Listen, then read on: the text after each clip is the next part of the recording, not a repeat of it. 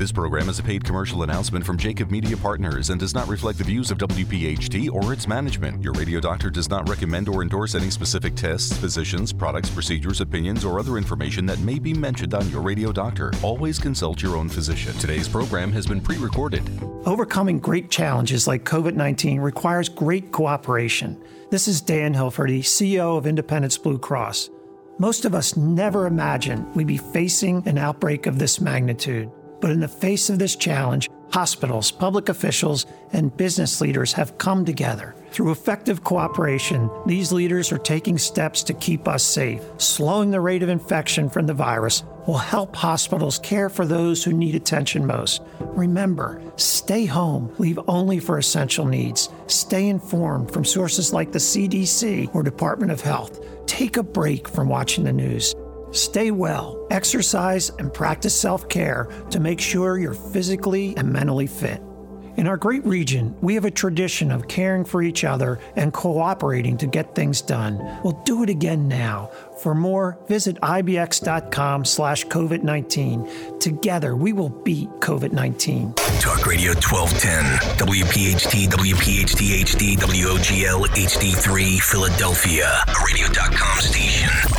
From the Malamut and Associates Law Studios, it's time for the Delaware Valley's first radio doctor, on call every Sunday morning at 10. This is Your Radio Doctor with Dr. Marianne Ritchie. Presented exclusively by Independence Blue Cross. That is a very, very robust, vigorous achoo sneeze. That's what that is. And that's not what we're talking about. Your health determines your life, your longevity, and your happiness. Let your radio doctor lead the way with your medical education. Your Radio Doctor, Dr. Marianne Ritchie. On this beautiful fall Sunday, welcome to Your Radio Doctor. I'm your host, Dr. Marianne Ritchie. We have a busy day with a great lineup of guests to talk about breast cancer screening and surgery. From Jefferson University Hospital, we're joined by Dr. Jason Shamas, Assistant Professor of Radiology and Associate Director of Research in the Division of Breast Imaging. And then with Dr. Kristen Brill, Associate Professor of Surgery and Enterprise Director of Breast Oncology. And then our friend Paula Green, Executive Director of the American Cancer Society of Greater Philadelphia. We'll begin with Dr. Shamas from Jefferson Radiology. Jason, thank you so much for being here today. Hi, Marianne. Thank you so much for having me. We know that breast cancer is the most common cancer in women after skin cancer and the second most common cause of cancer death for women in the U.S. In fact, 1 in 8 will be diagnosed with it. And death rates have decreased dramatically since the 80s thanks to screening, but also because of improved therapies. So let's start by reminding our listeners of the meaning and the value of screening. Right. So the true meaning of screening is helping to find those cancers or whatever you're really looking for before it has any signs or symptoms of being present in that patient. So we want to have a test that ultimately has very high sensitivity for finding that finding and has also good specificity so that things that we do find are truly something that needs to be addressed.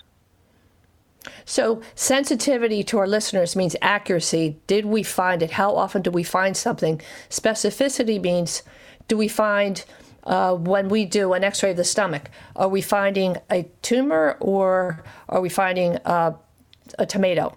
So specificity is important too, and we'll talk about that in a little bit. So what do we use for screening tests, Jason? So our gold standard for screening for breast cancer is the mammogram. This is a technology that we have decades of valuable experience. We have an established protocol for how the exams are performed and interpreted, and because of that, have largely been able to impact our survival for patients and reducing that from before screening up to 34%. And so the whole philosophy of screening, as you said, is catch a cancer as early as possible, even before you feel it. The earlier the find, the earlier the treatment, the longer, hopefully, your life will continue. As we find these cancers in the earliest stages, so that in situ disease and that localized disease, we have a nearly 100% survival rate and cure rate for these patients. So that becomes a real critical component, finding it as early as possible to help provide them the best outcomes. As the cancers are detected in that later stage where it's more regional or distant inside the body, our survival rates go down precipitously, down to as low as possibly 25%. So tell us what Jefferson's guidelines are for the average risk person. When should a woman start having mammograms? So for our average risk patient, we encourage that women undergo their annual screening mammogram starting at age 40. And I guess if you have a family history, when they come to the breast center, which is Sterling Breast Center at Jefferson, you ask questions that look for any other risks that would make them start at an earlier age, or maybe go to our high-risk clinic for screening or genetic testing or counseling? That's correct. Yeah, and there's different risks for patients that entail what their likelihood of developing cancer over their lifetime is. And depending on what their risks are, different screening guidelines are implemented to help make sure that we're doing everything possible to find the cancers in that earliest stage. So if somebody's of average risk, what does a mammogram show? Normally, what do we look for? So there's several findings that we're looking for in the breast. We're able to see the normal components of the breast tissue, so that's the normal fat and the glandular components, the areas in the breast that are able to ultimately produce those secretions. And within those tissues, certain findings that appear as something called a mass asymmetry, distortion where the tissue is being pulled in, an appearance that is being pulled into one spot, or calcifications can indicate that there might be something within that area in the breast tissue that ultimately might require a treatment. And sometimes you can see enlarged lymph nodes in a woman's underarm area or near the collarbone. Right. We're able to also see, to some extent, the evaluation of those lymph nodes in the underarm.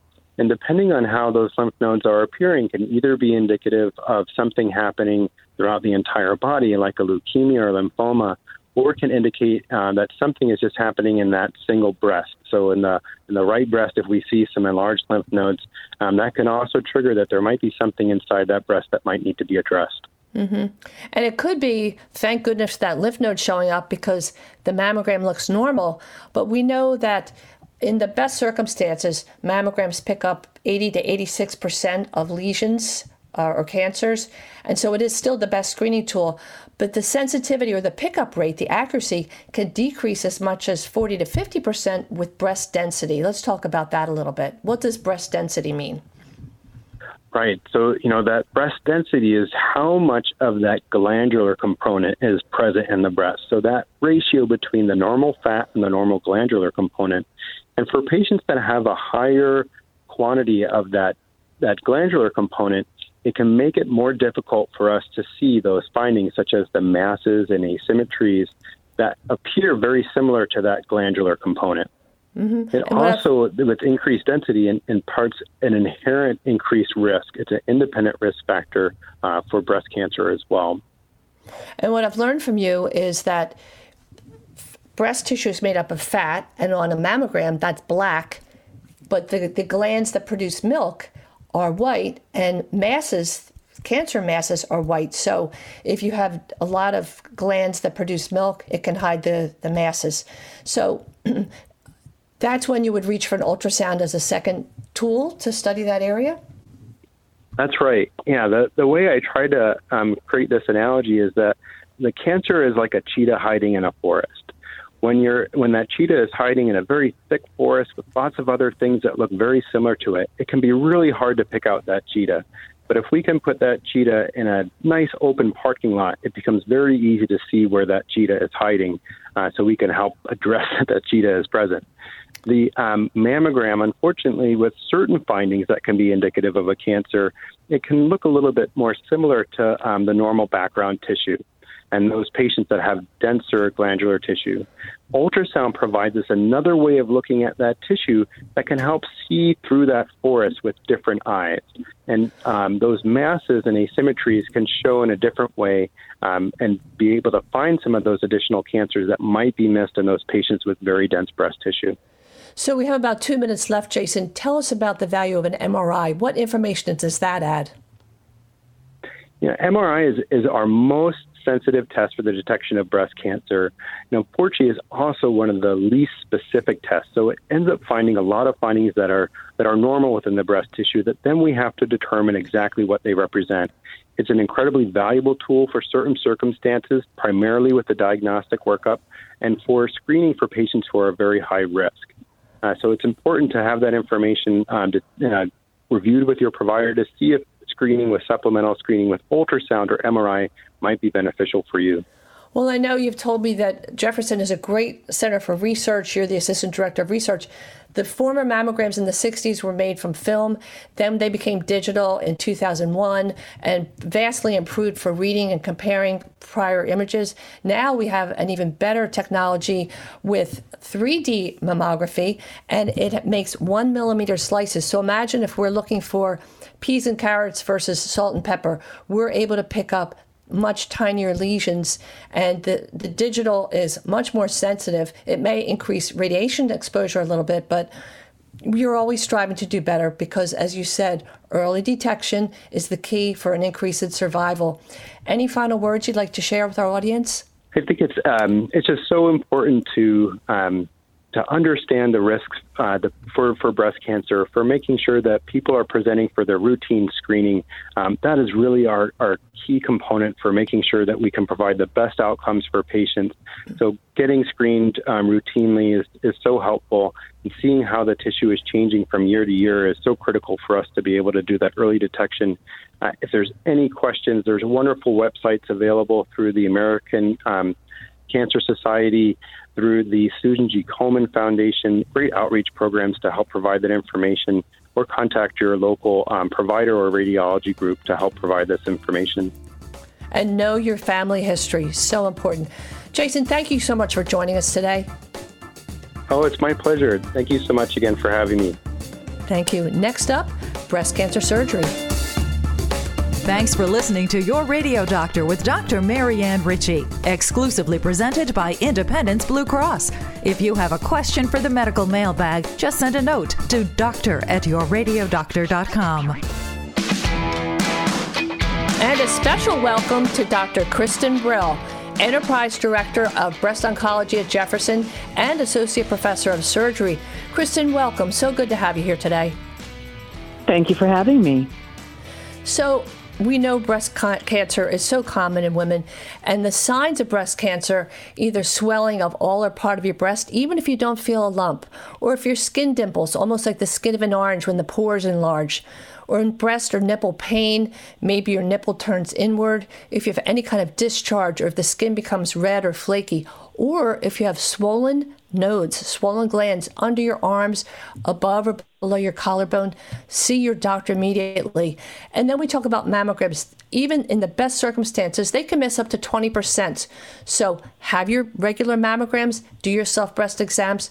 Breast exams can miss lumps, so they complement each other. They're both important. So let's go to the next step. A patient has a positive mammogram. Where do we go from there, Dr. Kristen Brill? Well, so a positive mammogram suggests that there was some abnormality seen on mammogram. Most abnormalities seen on mammogram, when patients are brought back for what we call additional or diagnostic views, that would be maybe additional mammogram and or ultrasound, most of them sort of pan out to be nothing, sometimes just simply overlapping tissue. But the radiologists are trained to look for masses, for calcifications that are suspicious, for sort of shading areas, what we call architectural distortion or large lymph nodes. So if abnormalities or changes from prior mammogram are identified and worthy of looking into further, they will do those additional pictures with mammogram, ultrasound, sometimes breast MRI, and then they may suggest a biopsy, an image-guided biopsy.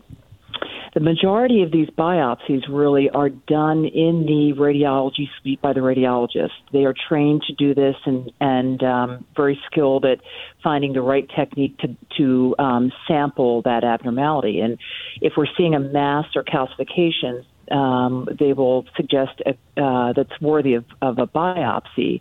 They'll suggest a core biopsy, which is actually just taking a very thin sliver of tissue in that area, and that's done in the radiology suite. Mm-hmm. And so when our listeners hear us say that a mass is something solid, and sometimes you do an ultrasound and if there's fluid in it, we say, oh, thank goodness it's a cyst. An MRI might find blood supply to the area and say, tumors love blood, this is probably cancer. So there are certain changes on all of these different imaging modalities. MRI is different from ultrasound, different from mammogram, but calcifications are tiny white dots that can be in a cluster or sprinkled, and that brings our attention to a possible cancer. So a person might be have a biopsy in the radiology, and then they have a positive breast cancer. Where do we go from there? Well, I think it's important to point out that calcifications are very common. Almost every woman has, a couple of calcifications, if not more, in the breast. So again, a lot of women will read on the report that they've got calcifications on their mammogram. That does not mean that that's a brewing cancer. The majority of calcifications are just benign and related to fibrocystic change. Mm-hmm. But if a biopsy is done and we see a diagnosis of cancer, the next step is to get more details about that cancer. The type, is it invasive or non-invasive ductal carcinoma in situ? More details about size or extent. We actually survey, with an invasive cancer, we may survey the axilla under the arm to look at the lymph nodes and see if there are any suspicious lymph nodes. So a whole workup is done, but generally that patient will start off in consultation with the breast surgeon.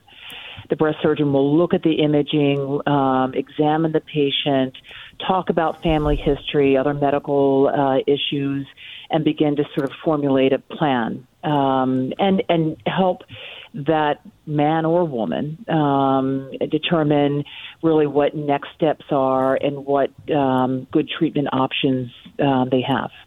And I know we've spoken about this. That includes testing for tumor markers. Does the tumor have estrogen or progesterone receptors?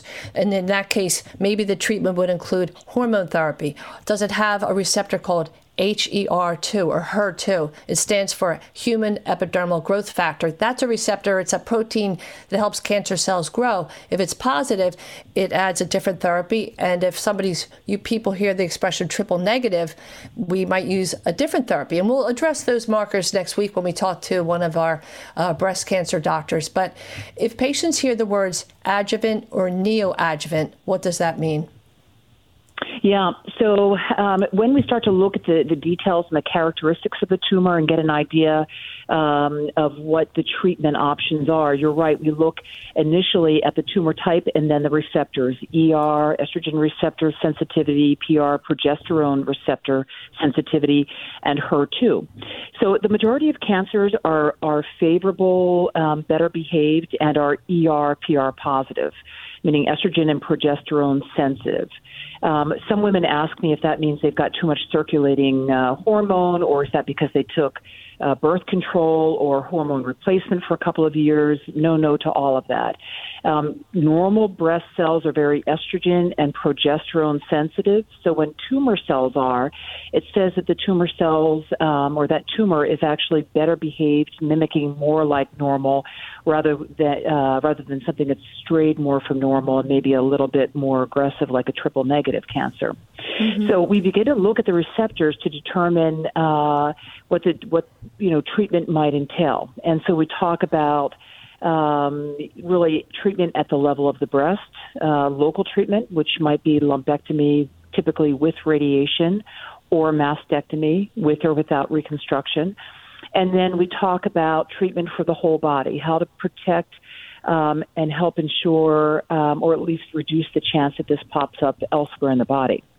That's typically with systemic therapy. That might be chemotherapy, that might be an endocrine agent or hormonal therapy, not hormone replacement, but something like tamoxifen or Arimidex, which is actually an anti-estrogen medication.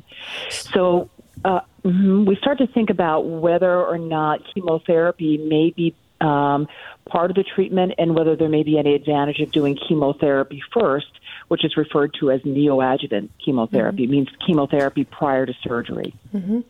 And so adjuvant means somewhere through the treatment, probably after surgery.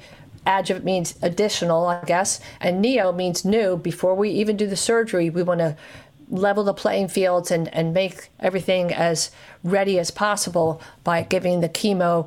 And I think, too, if a tumor has a receptor on it that estrogen or progesterone, and we deny it estrogen or progesterone, it helps to get rid of some of the cancer cells. So, Kristen, the goals of surgery, we want to do our best to prevent recurrent breast cancer and give a good cosmetic appearance the best that you can. So how do you decide for each patient whether to do lumpectomy with radiation if need be or a mastectomy?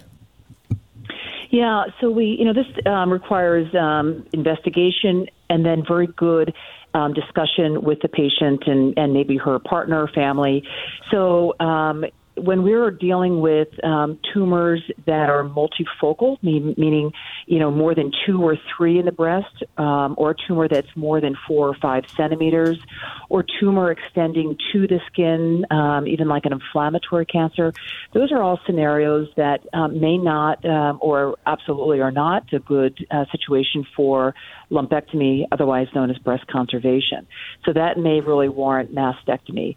There are some women who are excellent candidates for lumpectomy, smaller tumor, single site, who still opt to do a mastectomy. And mastectomy, which I think we'll talk about, has changed entirely. But there is certainly a piece of this that is patient-driven, patient preference. And that really is where we have to get into some very good discussion. Yes. Well, let's take a little break. And when we come back, more from Dr. Kristen Brill from Jefferson. Today's edition of Your Radio Doctor with Dr. Marianne Ritchie, presented exclusively by Independence Blue Cross, can be enjoyed on radio.com. Listen to the show at your convenience. Go to radio.com and in the search bar type in Your Radio Doctor. It's health education on demand. And welcome back. We're here with Dr. Kristen Brill from Jefferson University Hospital. Chris, tell us, the word mastectomy used to frighten women when they heard it because we think of the days when the breast was removed along with a lot of muscle from the chest, much more disfiguring than it is now. For women who need a mastectomy now, what do you tell them? Yeah, I almost hesitate to use the word mastectomy in some of the circumstances where we may be talking about that, and women are frightened of that word, and it really does conjure up that, the picture of maybe their grandmother or what they may have seen elsewhere online. But mastectomy, we've made incredible strides in terms of cosmetic results. So depending on where the tumor is, the size and shape of the breast, mastectomies often involve immediate reconstruction done at the same surgical procedure. If not completely done at the procedure, at least the first phase of reconstruction is done. So women don't wake up with, nothing, no reconstruction and no breast form at all. They will have at least the beginning. One of my very favorite procedures, and I think I've made myself known now for wanting to save the nipples, but I am quite a fan of a nipple-sparing mastectomy. So that is one where sort of a hidden incision is made, often at the natural fold under the breast, allowing the surgeon to remove all of the breast tissue from under the skin and nipple, really keeping the entire outer covering of the breast. And then at the same procedure, reconstructing that breast shape either with implant or sometimes that woman's own fatty tissue from the belly and can be from other places. But it's really an incredible reconstruction. The skin and nipple sensation will not remain. That is lost. But the appearance is there, and that makes it, I think, much more acceptable for women. So we try, when it's the appropriate cancer and size and shape scenario, we try to offer that for women as often as we can. And I think one of the questions women used to have was, will I live longer? Are my chances of a longer life better with a mastectomy than more conservative surgery? Yeah, I do hear that often. I hear women who come in, as I say, sort of in the heat of diagnosis, spinning and wanting to be very aggressive, and will say, I want to do a bilateral mastectomy because I want to live as long as possible. The fact is, doing more surgery at the level of the breast does not change survival. It may slightly impact the chance of local recurrence, not even tremendously. So the chance of local recurrence with a lumpectomy should be about 5 or 7%. That's typically with radiation also. While the chance of local recurrence with a mastectomy typically is about 2%. So not a dramatic difference in local recurrence and no difference in distant recurrence or survival. Wonderful. But I think it's also important to point out that breast cancer is extremely survivable. It's, so that fear that something might be found, women are afraid to do a mammogram in case something's identified. The earlier we identify it, before it's palpable, before there are symptoms, the more survivable and curable it is. Yes, and there are certain people for whom you go right to mastectomy. I would imagine if a person's had radiation therapy to their chest because they had Hodgkin's when they were younger, or if they have a family history of BRCA. And as you said, you bring a whole team in to decide for each patient, because if a person has the BRCA gene, they might want to think about bilateral mastectomy and breast reconstruction. And if a woman does want to have reconstruction, you want the patient to talk to you and the plastic surgeon and your team before you make any major plan, which is wonderful. Chris, let's talk a little bit about radiation and lymph nodes while we have about 5 minutes left. So after breast conserving surgery, sometimes you use radiation? So it is typically part of the treatment with invasive cancers. We may or may not, a woman who has a non-invasive DCIS, particularly an older woman, may not require radiation in that scenario, but typically radiation is part of the treatment. But even radiation has changed tremendously. So the standard had always been 6 weeks of whole breast radiation. And with that came, redness, sometimes over time the skin gets a little kind of thickened and other kind of chronic long-term changes to the skin and tissue. But radiation options are really tailored to the scenario, the patient's age, the stage of the disease, the specific type. So, we may offer a woman with a very small, favorable cancer even partial breast radiation, no longer radiating the entire breast, but just targeted right to where the tumor was. And that's given over a 5-day course instead of 6 weeks. So there are different treatments, durations, and regimens that's based on tumor-specific information. And the range of choice is growing, and thanks to people like you. So, Chris, what would you say is the most exciting change in breast cancer care now? Yeah, one of my passions and something I'm very excited about and that we're involved in with regards to research is managing lymph node removal. A lot of women can identify, they know women, particularly years ago, who had all lymph nodes removed, which was the standard of care with an invasive cancer. And typically radiation if there was lymph node involvement, and that can lead to lymphedema, that chronic swelling of the arm, either lymphedema that comes and goes or maybe chronic and can be really problematic. So more selective removal of lymph nodes, even women who come in with lymph node involvement, often those women get chemotherapy first, that neoadjuvant chemotherapy that we talked about. Sure. And we can actually downstage that tumor and possibly do a form of a sentinel node biopsy or selective lymph node removal without removing all of them. The goal in the end is to not remove healthy nodes after chemotherapy if those women have responded, and hopefully reducing, the sequela or some of the issues we see from lymph node removal, like lymphedema or infections of the arm. Well, and I think another great strides have been made with lymph node resections. One of the projects that you and I are working on and we're very excited about is a program that I was able to start several years ago at Jefferson called Pink Plus. So pink for reminding people about breast cancer awareness and blue for colon cancer. Everybody out there knows that I am, as I call myself, a GI Josephine. And actually, more people die from colon cancer than breast cancer, but it's not a contest. More women are likely to get their mammograms because colonoscopy and the time commitment and the prep is kind of ooey, but it's really not. It's like a day at the spa, which I tell people. But so we've designed a program that bundles screenings. So you walk in, you get your mammogram, and you stick around, and you get a GI visit.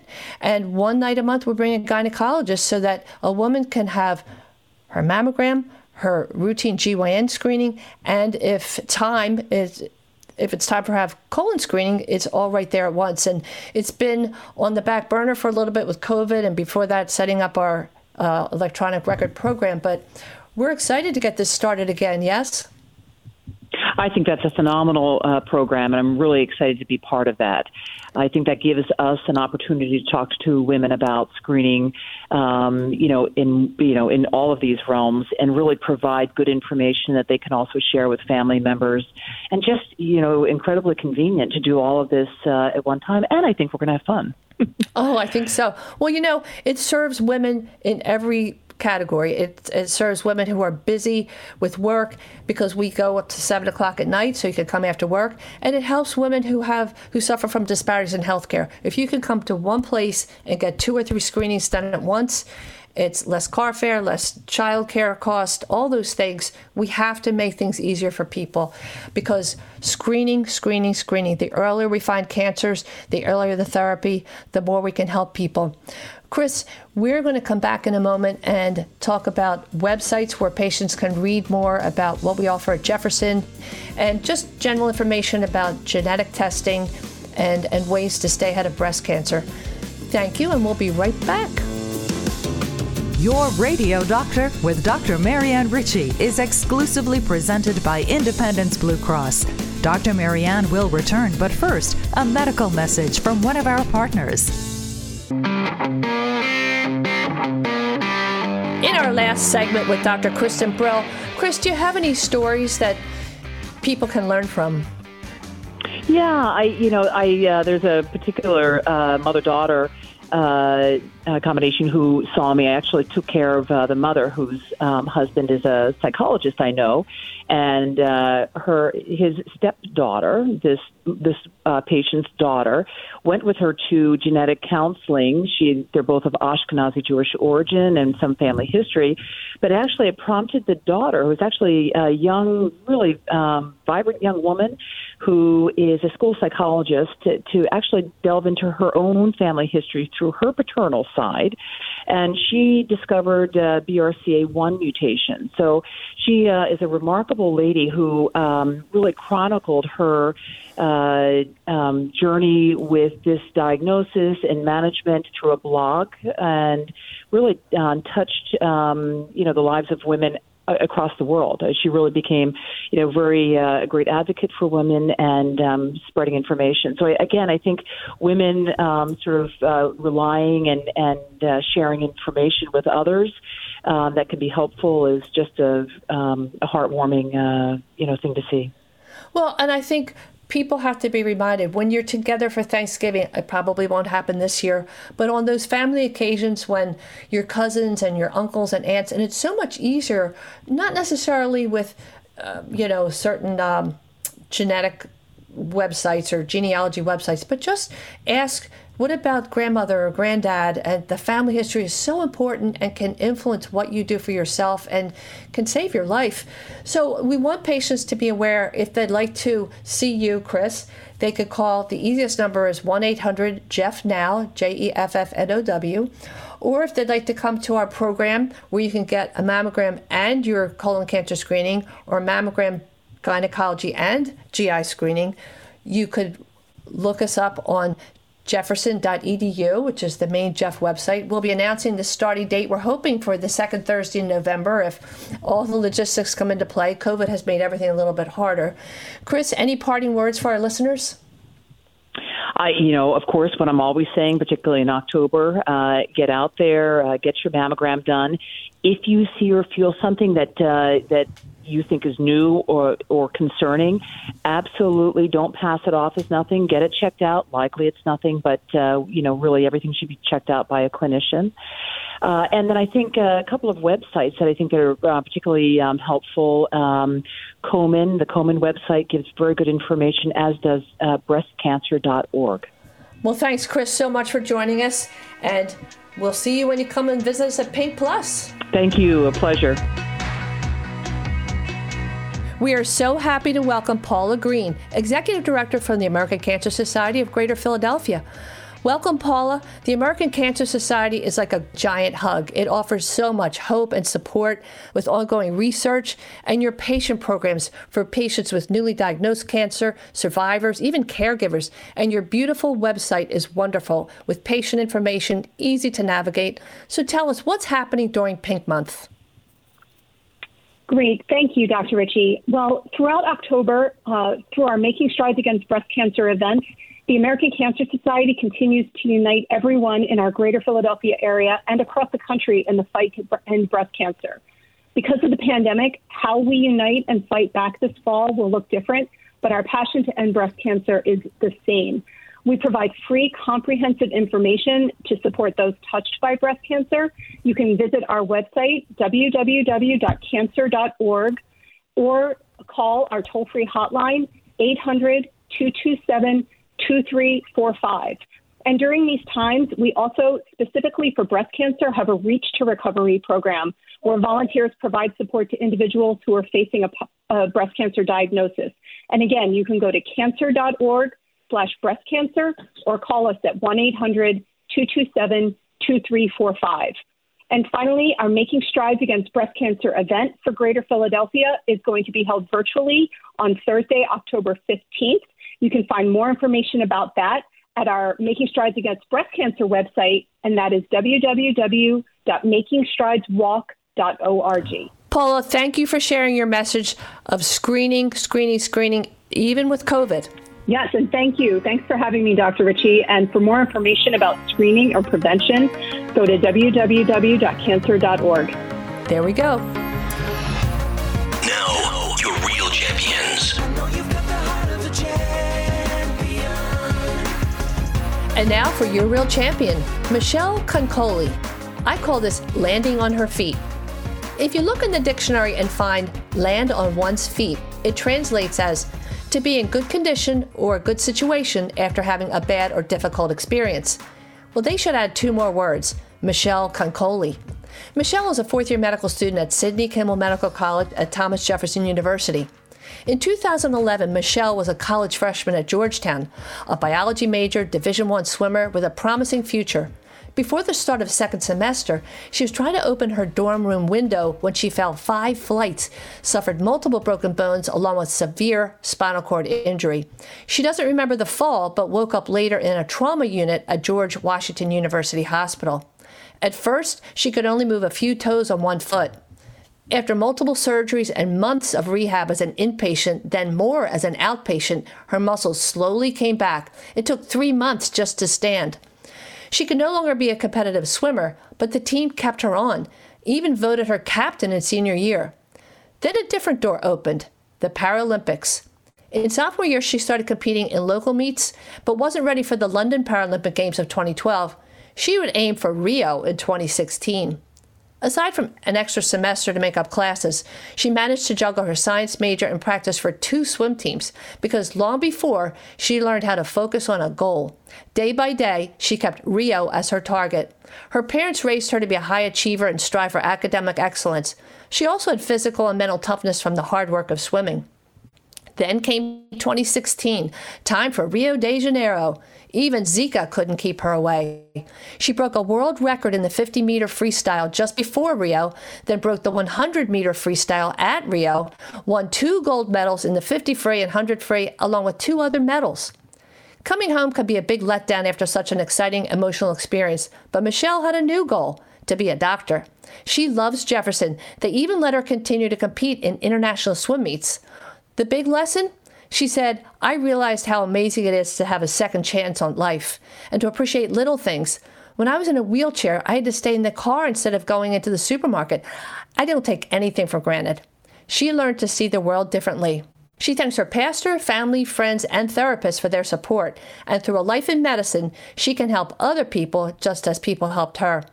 Recently, she spent a rotation at McGee Rehab Hospital, where she herself was a patient.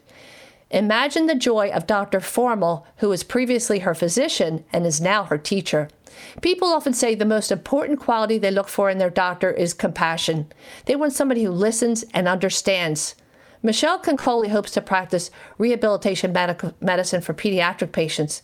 Few could understand their needs like she will.